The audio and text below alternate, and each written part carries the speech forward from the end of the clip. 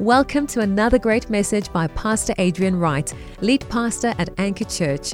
We pray this message will encourage, inspire, and transform your life. Our heart is to share the hope of Jesus with our city and nation. This morning, I want to share a message with you entitled Living in the Aftermath. Living in the Aftermath. I want you to turn to your neighbor right now and just look at them and say, I am living in the aftermath. I am living in the aftermath. Turn to your second choice this morning and say, you are living in the aftermath. Right? We're living in the aftermath. We're 1 week out from Easter, and I even imagine what it would have been like for the disciples after they had encountered the resurrected Christ, and he began to speak purpose and meaning and hope and power into their future, into what he has called them for. As he met with them post-resurrection, Jesus began to speak into their purpose, right? I'm resurrected for a purpose. You were resurrected with me. Come on, what do we do now?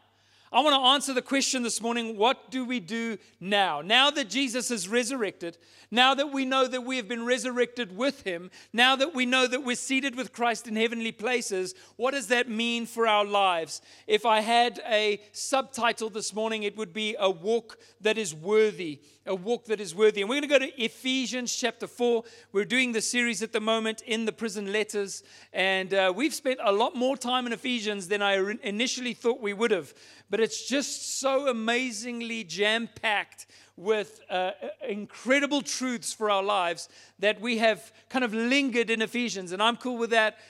We want the Word to speak to us. We're not dictating to the Word what its time restraints are, but we are allowing it to speak to us because as it speaks to us, it changes us. You're being transformed this morning. It might not feel like it. You might still feel like the same person. You might still feel like you're struggling with the same things. But do you know that the Bible says that day by day, by God's glory, we are transformed into his image? As we behold Christ, something is happening on the inside of you, and we believe that that's happening in your life today. So I'm going to go to Ephesians chapter 4. We finally progressed into Ephesians 4, and I want to read the first 10 verses. Then I'm going to pray for us, and then I want to break down a little bit about what this life looks like living in the aftermath of the finished work of the cross. But Ephesians 4 verse 1 says, I therefore, a prisoner for the Lord, urge you to walk in a manner worthy of the calling to which you have been called, with all humility and gentleness, with patience, bearing with one another in love, eager to maintain the unity of the Spirit in the bond of peace. A lot of Christians, a lot of pastors, a lot of churches do the opposite of that. They're eager to bring the division. They always want to highlight what divides, as opposed to being eager to maintain the unity of the Spirit in the bond of peace. There is one body and one Spirit, just as you were called to the one hope that belongs to your call. One Lord, one faith, one baptism, one God and Father of all, who is over all and through all and in all. But grace was given to each one of us according to the measure of Christ's gift. We spoke about it being according to the riches of his glory the last time we were in Ephesians. And now again it says that each one of us has received grace according to the measure of Christ's gift. How great is that measure? Do you think that's a limited measure? Do you think that's a small measure? Do you think that's some minimized thing, some small part of your life? No. According to the measure of Christ's gift, you have been graced this morning. Therefore it says, when he ascended on high, he led a host of captives. He led captivity captive. Those that were captive before were led into the heavens with Christ, and he gave gifts to men. In saying he ascended, what does it mean? But that he also descended into the lower regions, the earth.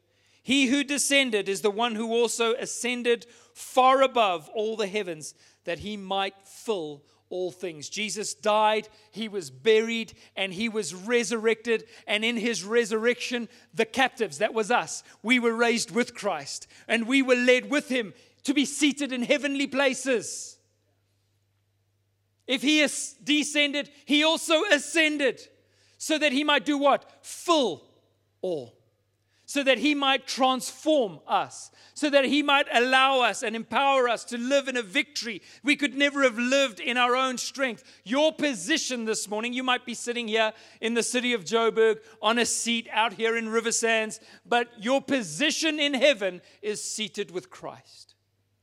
We're seated with Him in the heavenly places. And so we live in the ascension, in the resurrection, in this power that Jesus has for us. I want to go ahead and pray for us this morning, and then we're going to break this down a little bit. Let's pray together. Father, we just thank you, God, that right now we can humble ourselves before your word, that we can hear from heaven, that we can hear by the Spirit of God, that our ears are available to hear, our hearts are tuned in to the frequency of your Spirit this morning, God. We thank you that your word is speaking to us, that it is living, that it is active, and that it's producing a harvest in our spirits this morning, God. I pray that every person in this place, God, would have a greater revelation of who they are in Christ than the moment they arrived here. I pray for every heart, every soul, even those that will listen to this message online, God. I pray that they will be touched by the Spirit of God this morning. In your mighty name, we thank you for this. Amen. Amen.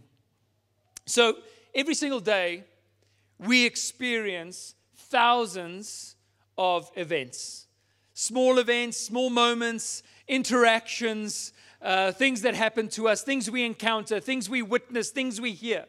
Every day we go through a series or a variety of events that many of them make little to no impact on our lives. We will never think about them again. They haven't shifted anything fundamental in our hearts or in our lives. They're just kind of another moment in another day. But every so often there are events that take place in our lives that are like a bomb going off. They have that impact of an explosion in our lives, that as that bomb drops, it explodes and it fundamentally impacts everything about our lives.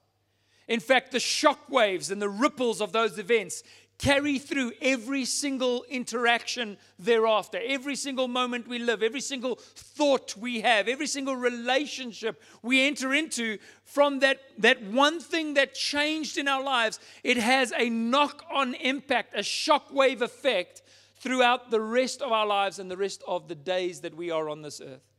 We have certain moments like that. And we believe in both. We believe in the small everyday moments. We believe in the little things that God is constantly doing. And we believe in the impact of that to produce change over time. But we also believe in certain encounters, certain kairos moments is the Greek word, which is when God breaks through from heaven into the time and space that you're living into right now. In fact, God had prepared that kairos moment, and you step into it, and as you step into it, it's like a bomb going off in your life. God fundamentally shifts something.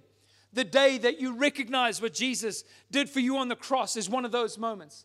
The day you get baptized in the Holy Spirit and filled with God's Spirit is one of those moments. There's many other moments like that God brings a shift, a revelation, an unveiling that fundamentally changes your setup and your posture for the rest of your days, like this massive bomb going off.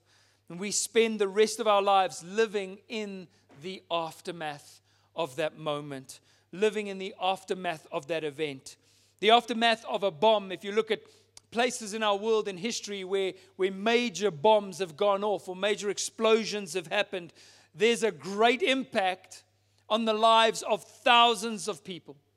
And I believe the greatest bomb that ever went off, the greatest explosion, the greatest kairos moment was the moment that Jesus died on the cross.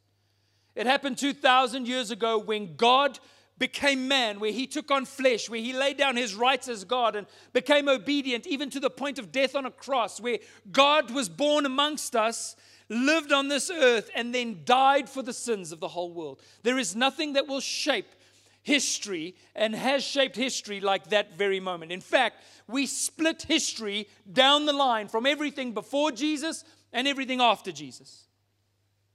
If you think it was powerful to split an atom, Jesus split history in two. And in your own life, that becomes real to you when you receive what Jesus has done for you on the cross. When that truth and that finished work gets applied to you, it splits your life between everything that happened before Jesus and everything that has happened after Jesus. Nothing is the same again from the moment you receive that truth. You'll never be the same person again. You'll never approach your life in the same way again. Everything after Jesus looks different. And sometimes we wonder how we're supposed to appropriate that. How does this impact my relationships? How does this impact my career? How does this impact my mission on earth? How does it impact my daily life when I wake up in the morning? How does it change the way I live? What's next? What comes after Easter? What comes after the resurrection? What does the aftermath look like? Sometimes it's hard to figure out how to live in the aftermath. When you've had such a significant event take place in your life, what do I do next? I remember when my first son was born. For those of you that are parents, you'll know that there was a life before kids and there is a life after kids. And your life after kids never looks the same way again. For some parents, it takes some time to get used to this idea that I'm never going to be able to live my life the way I did before I had kids. And I remember when my first son, Eli, was born, and this brand new life was now my responsibility, how incredibly weighty that responsibility was on me. You know, you have a little bit of a grace period for the first 3 days when you're in the hospital and the nurses are there and the doctors are there and the physios are there and the staff is there and you can ask questions and, you know, you've got all the advice you need. But after 3 days, it came time for us to go home with that baby. And I remember wondering if they knew what they were doing in letting us, as people who knew so little about babies, take this little thing home. And the idea that his life depended on me now. Like, what if I forget to feed him? What if I forget to look after him? And it was a weighty moment for me. I remember the pressure of that. What do we do now? Well, you just do the next thing after the next. You just keep taking next steps. Maybe you can remember what it felt like to go through a period of writing exams. Maybe some of you, I know many of you, are still studying, and you know that exam period, that exam time just consumes so much of your life. Or maybe when you go on a great holiday or a great trip overseas or something like that, and you come home and you think, how am I supposed to function again the way I used to? How am I supposed to just go back to being normal again after everything I've just experienced? How do I re-assimilate into normal life? We just came back from an incredible trip to Zambia with our Leadership Collective students, where we were ministering in the villages, and we were out there on the base and on the edge of the Zambezi, and we were just experiencing. We were doing teachings every morning and taking in the word and worshiping together with all the other missionaries on the base there. And we're like, you know, a week later we're back in Joburg, and it's like, how do I go back to normal life? How do we live in the aftermath? It can be difficult. And so what Paul is basically saying here is that a relationship with Jesus may start with a one-time event in our lives, but it doesn't remain a one-time event. It becomes a daily encounter.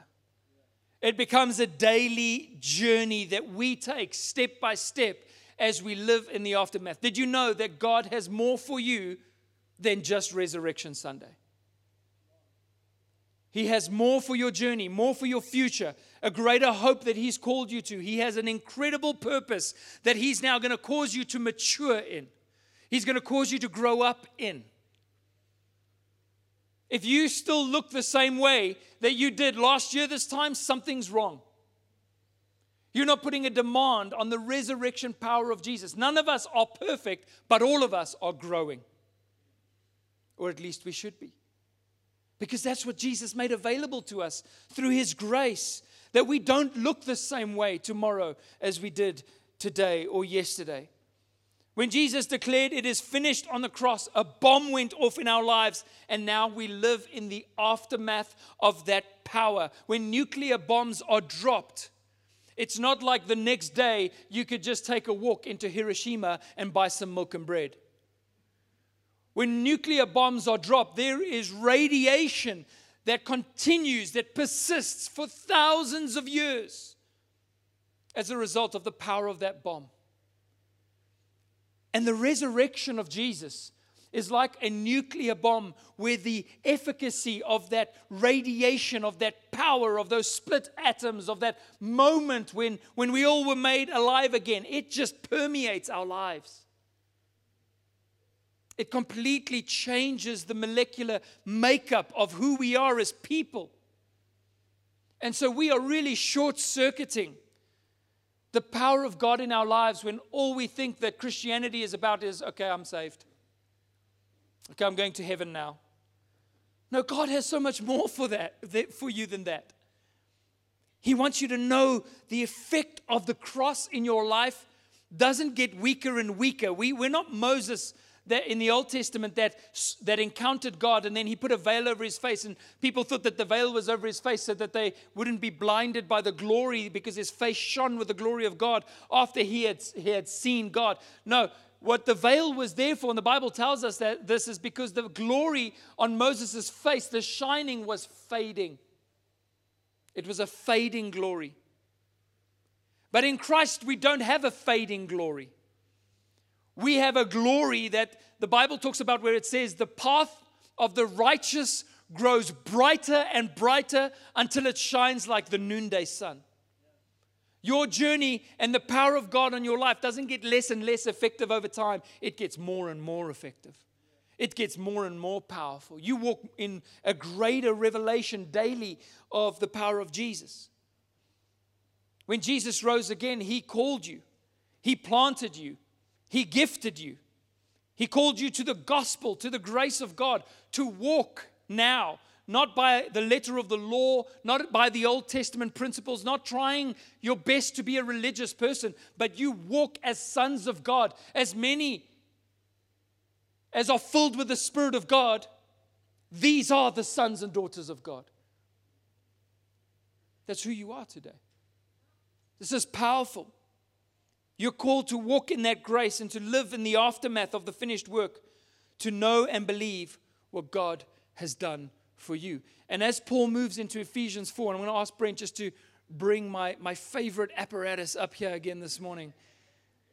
I don't even know if you are able to read my handwriting on this board from where you're sitting, but I'm enjoying it.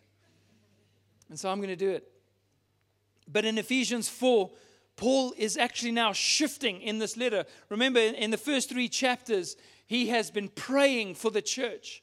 He's been praying that the eyes of their heart would be enlightened. He's been praying that they would begin to recognize who they are. He's been praying that they would experience the hope and know the power that is at work within them, that they wouldn't shortchange themselves into thinking that they're somehow just merely human or barely trying to get by as Christians, as believers. And so we see here in Ephesians 4, verse 1 to 3, and I want to just focus in on a few things here this morning. In this verse, he says, I therefore, a prisoner for the Lord, urge you to walk in a manner worthy of the calling to which you've been called. And that's really the sentence I want to focus on mostly this morning. But this is going to produce a humility and a gentleness and a patience and a unity in the church. This is perfect timing for us as we move into Ephesians 4, because it really is talking about the aftermath that we live in coming out of Easter. And Paul wants to talk about how we live in light of and by the power of the cross. And he starts, as we can see here, he starts by saying, I, therefore. Now that therefore is significant, because we've just spent 3 chapters talking about everything that Jesus has done for us, talking about what the cross means for us, talking about the things that we are in light of the cross. And Paul praying for the church, saying, please know who you are. Please, God, help them to know the power of the resurrection. So I therefore, as a result of what? Everything that we spoke about in Ephesians 1-3. How all of us were saved by the grace of God, not by works, not by being good enough, but by the power of the sacrifice of Jesus, and how His Spirit has made us alive together with Christ, is at work within us. The hope that we live in. Remember, we were born into this living hope, and the power that is at work within us, the same Spirit that raised Jesus from the dead, giving life to our mortal bodies. Paul praying all of this. And so what we understand when he says, therefore, is that everything that comes after Ephesians 1-3, in other words, chapters 4-6, is as a result of and built upon the foundation of everything that we have learned in Ephesians 1-3. In the first 3 chapters of the book of Ephesians, the first 3 chapters, there is only literally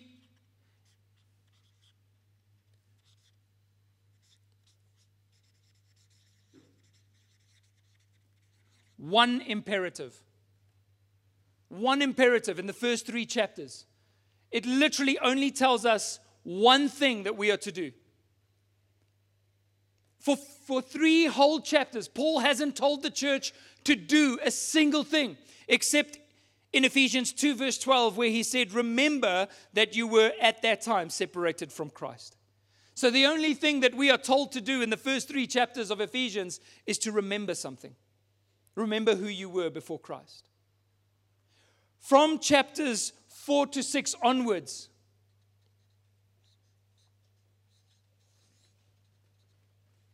there are now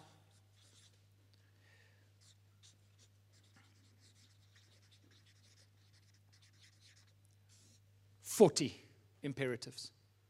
40 things to do. 40 things that we are called to in this time.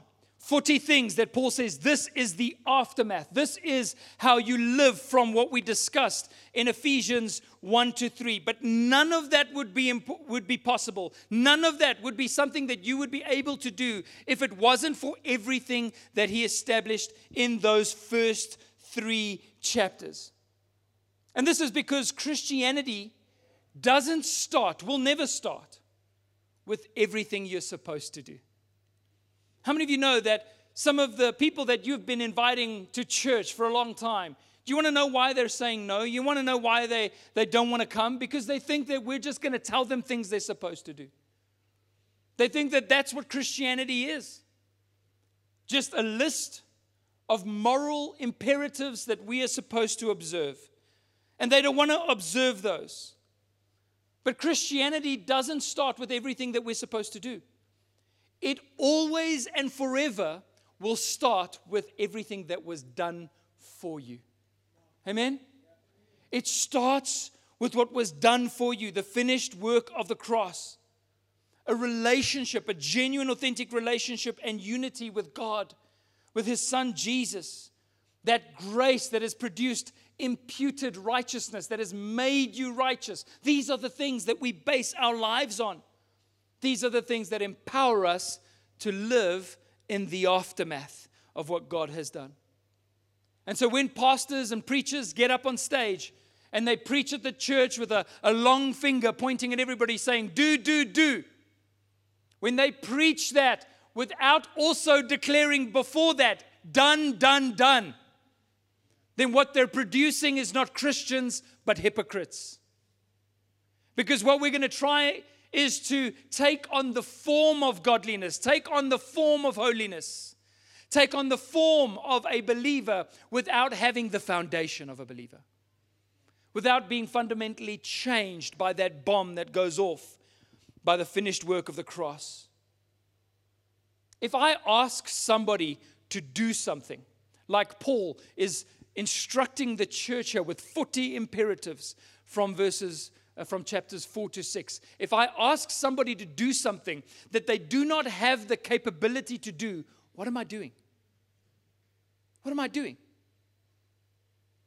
That would be an evil thing for me to put an imperative or put a demand on a person or on a people that they do not have the capacity to fulfill.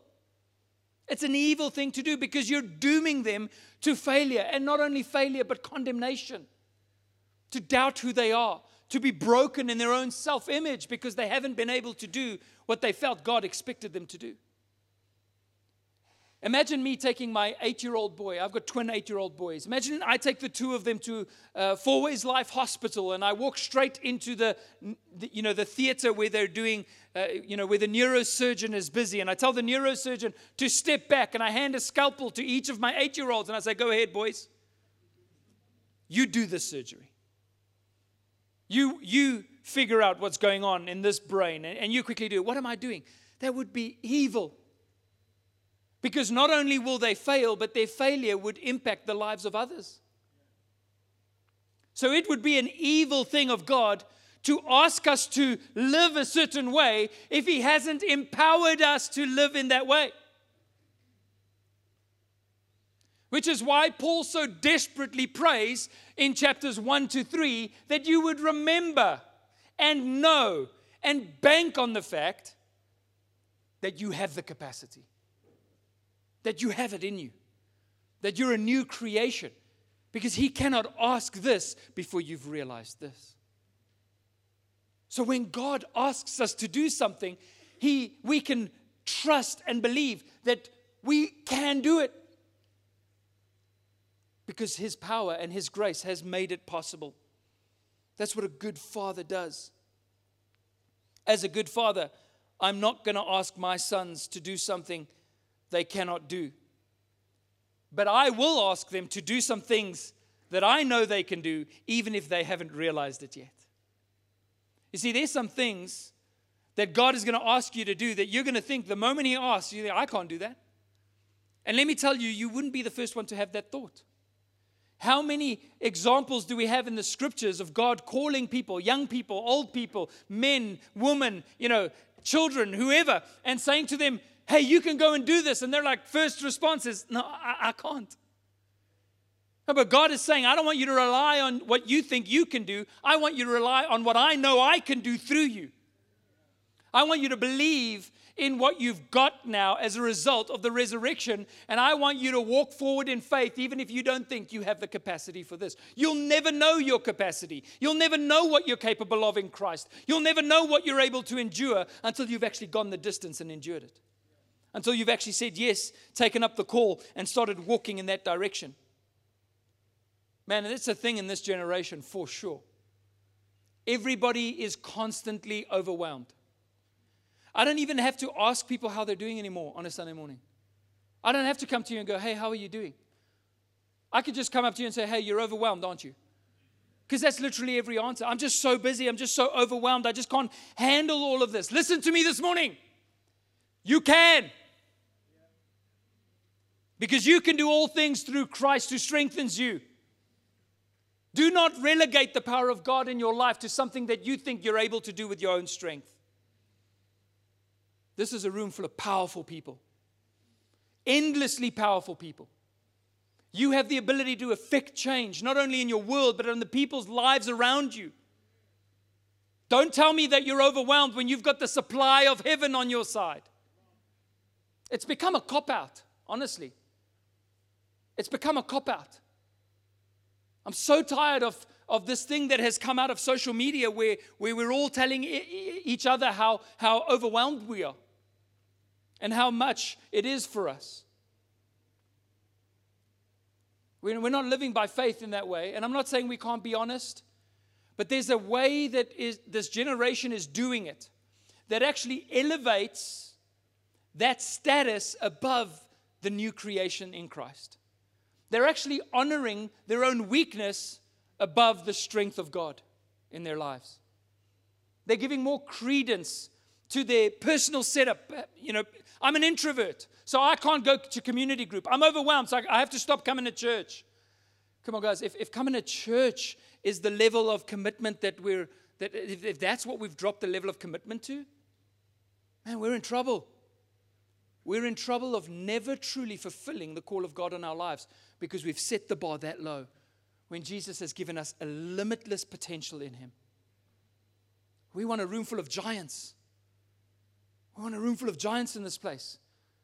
Somebody once said that if you want to raise giants, you need high ceilings. That's why we got a high roof here. We can't even reach this with a ladder.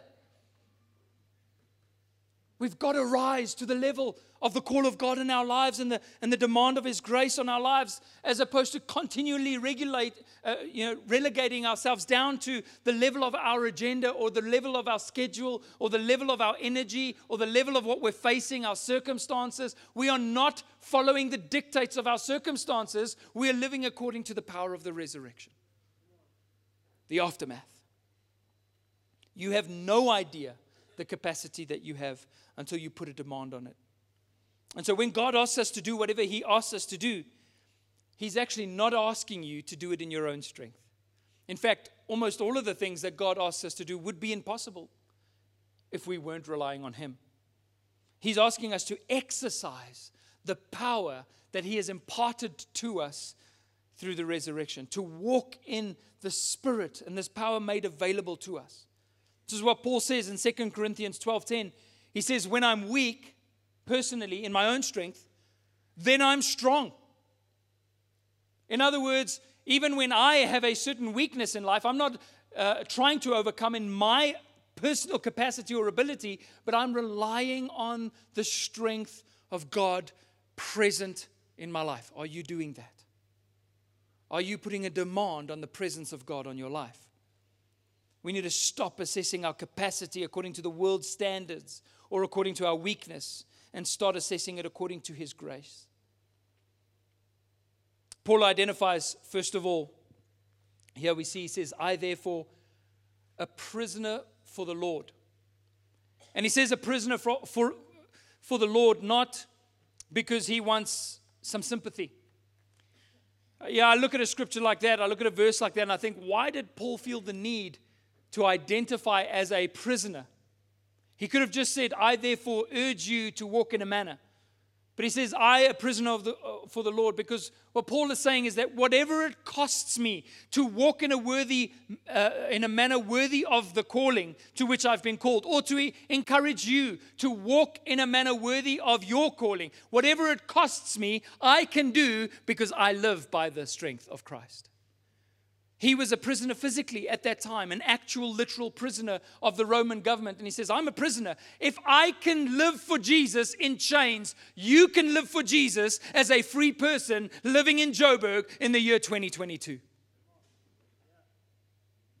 I'm a prisoner, and I'm urging you to walk in a manner that is worthy. You can live in the capacity and the victory of Jesus. So he says then, I urge you to, the next word I want to focus on is to walk. I urge you to walk. Walking, he mentions in this letter 8 separate times.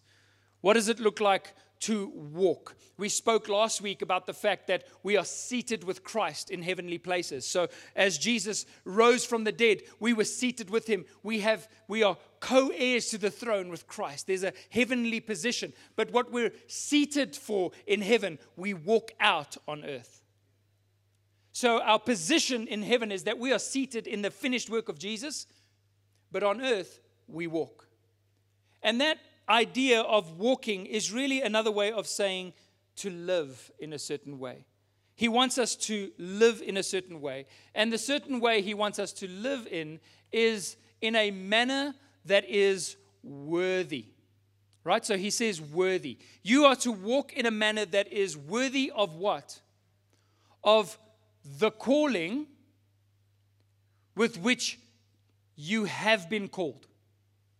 Now, the walking and the manner of walking, the calling, is what you do. But where it says where you have been called, that's something that God has done. So we walk in light of a sovereign act of God on your behalf. We walk in a manner that is worthy of the calling. Where did that calling come from? Well, God. He gave you this calling to walk in. That word for worthy there is the word axios in the Greek, which means worthy or proper or fitting. So there are some things that no longer fit your life. They might be permissible. They might be okay for you to do. In fact, you might have an option between A and B, and both those things are permissible. They're not necessarily sinful. They're not necessarily wrong. You can do them. But the way that we measure and the way that we distinguish between option A and B is option A or option B more worthy of the calling to which I've been called? Because there is a great price that has been paid for you. And so we're not just, a lot of people say, how much can I do until it's sin? Like, what's the line where if I get to this line, oh, that's still fine. But when I step over here, okay, now it's sin. Now it's too far. And they want to know what that line is. What's the bare minimum I can give before I become sinful? That's the wrong orientation to life.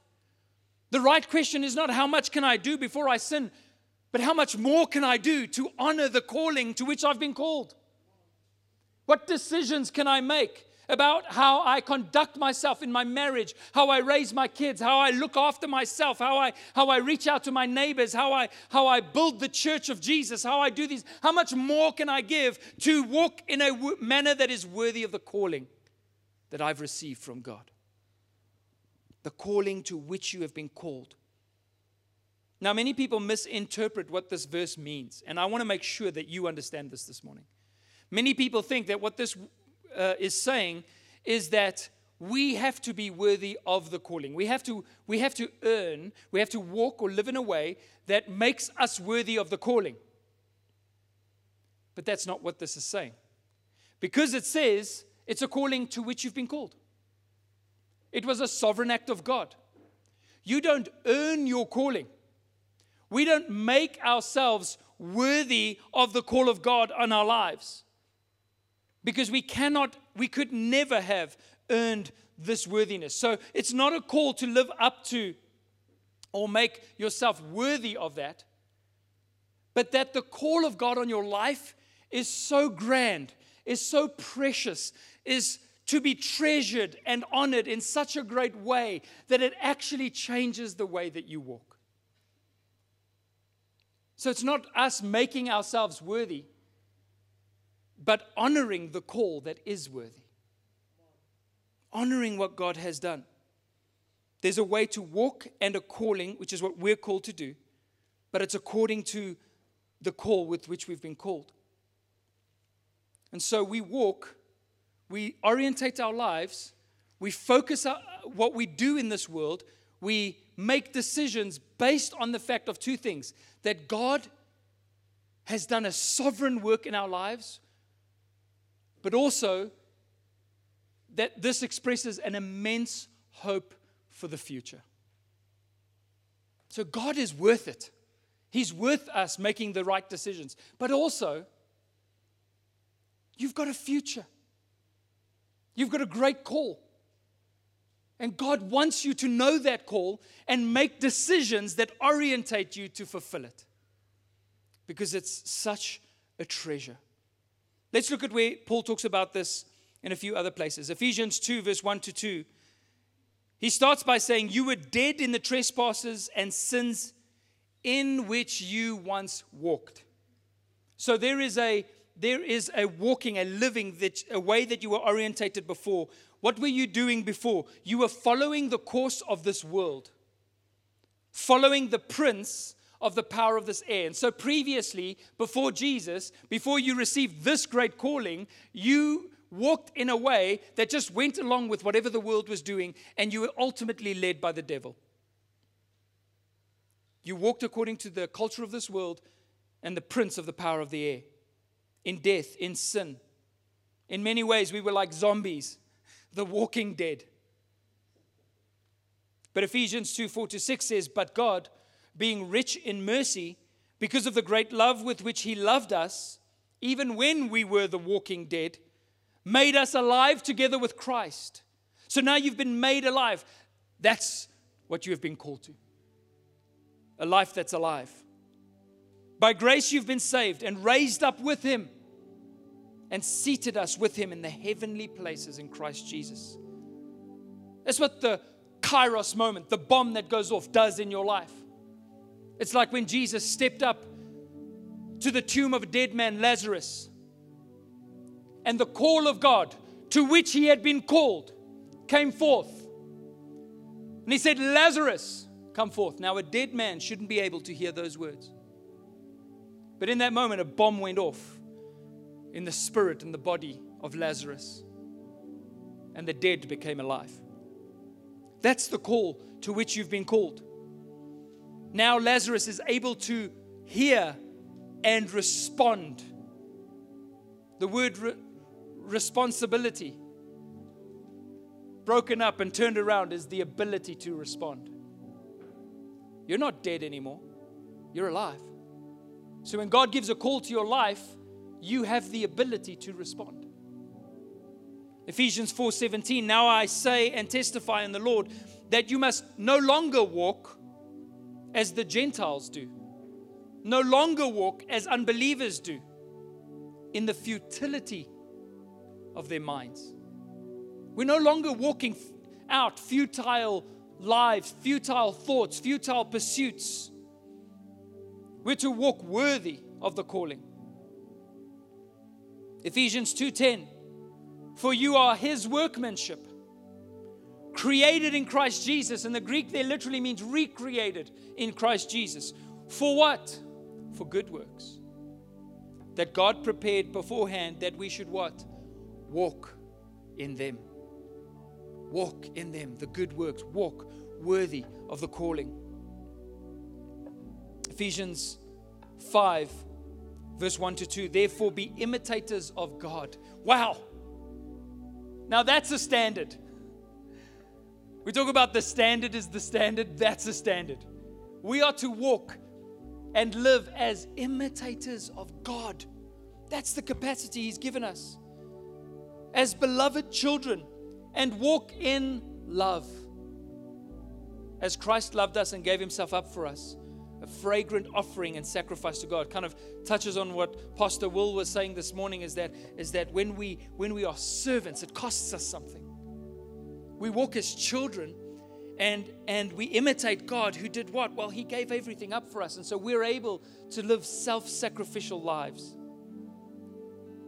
Walk in love as Christ loved us and gave Himself up for us. Ephesians 5:8, for at one time you were darkness, but now you are light in the Lord. Walk as children of the light. Walk as children of the light. Have nothing to do with the deeds of darkness. Ephesians 5:15, look carefully then how you walk, not as unwise, but as wise. And so wisdom begins to play into all of this. Wisdom begins to play into this as we are told to walk in love. Walk in light.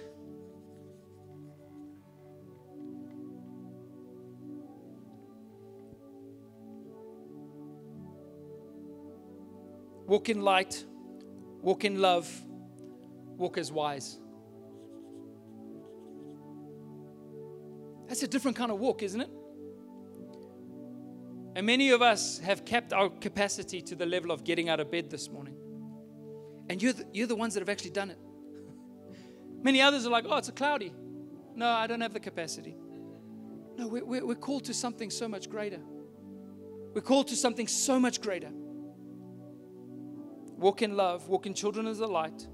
Walk as the wise. Walk worthy of your calling. Fitting. Proper is another translation of that word. Proper. There's something that is proper for us to do. Whenever my boys are being a little bit rude or eating with bad manners or whatever, my mom always says to them, we don't do that because we are, and the boys have to reply, proper people.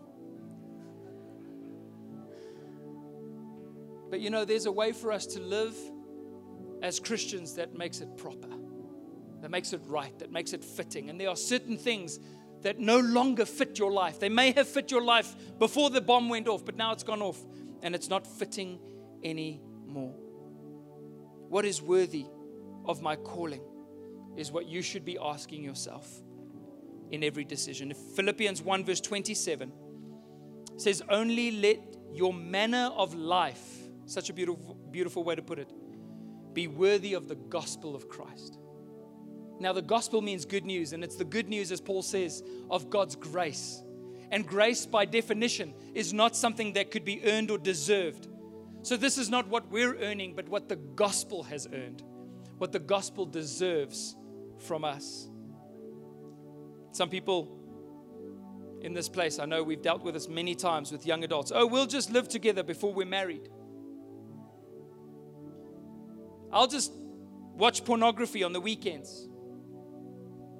I'll sleep in instead of going to church, or if I go to church, make sure I remain anonymous. It is not worthy of the great call to which you've been called. Yeah, you can do those things. You can move in with your boyfriend. But is it worthy? Are you shortchanging yourself? Are you costing yourself more than you realize because you didn't buy into the great calling, because you didn't make a decision to walk according to what God has called you to? The great future He has for you. Colossians 1 verse 9 to 10 says, and so from the day we heard, we have not ceased to pray for you, asking that you may be filled with the knowledge of His will in all spiritual wisdom and understanding. So as we're filled with the knowledge of Jesus, so as to walk, there's chapters 1 to 3, chapters 4 to 6, so as to walk in a manner that is worthy of the Lord, fully pleasing to Him, bearing fruit in every good work, and increasing in the knowledge of God. You see, we can walk in a manner that's worthy of the price that Jesus paid for us. And we don't do it in our own strength. We do it because of what He's done for us. God is worth so much. Jesus is worth so much as to produce from within us this fruit that's worthy of Him. It's putting the worth on Jesus. Finally, Matthew 3, verse 7 to 8. It says, but when He saw many of the Pharisees and the Sadducees, that's what we do when we live religiously without knowing the finished work of the cross, coming to His baptism, He said to them, you brood of vipers, who warned you to flee from the wrath that is to come. Bear fruit in keeping with repentance. So what came first, the fruit or the repentance? It starts with repentance. It starts with us saying, Lord, we surrender to everything that you have done. We surrender to the power of the cross. I'm no longer going to try and do it in my own strength. And as we repent, which means to change your mind and to change the way you think, to change your orientation in life, and to surrender to the sufficiency of Christ. As you do that, what happens? Your life begins to bear fruit greater than anything that you could have imagined.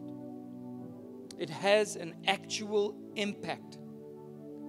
And this fruit is evidence of the fact that something has happened to you, that you're living in the aftermath. And that's where we're at, church. There are 40 imperatives coming up, a way that we can live. But we are not able to live that way without Jesus being present in our lives.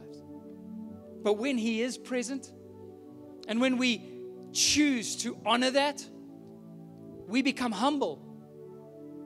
We're not putting on a show anymore. We're able to be humble and gentle. And we're able to walk in love. We're able to be forgiving and bear with one another. Actually be gracious to each other, knowing that all of us are under one God, one Spirit, one faith, one baptism, one call to which we've been called. We're able to preserve that unity together because we're all walking in a way that is worthy of the great calling to which we've been called.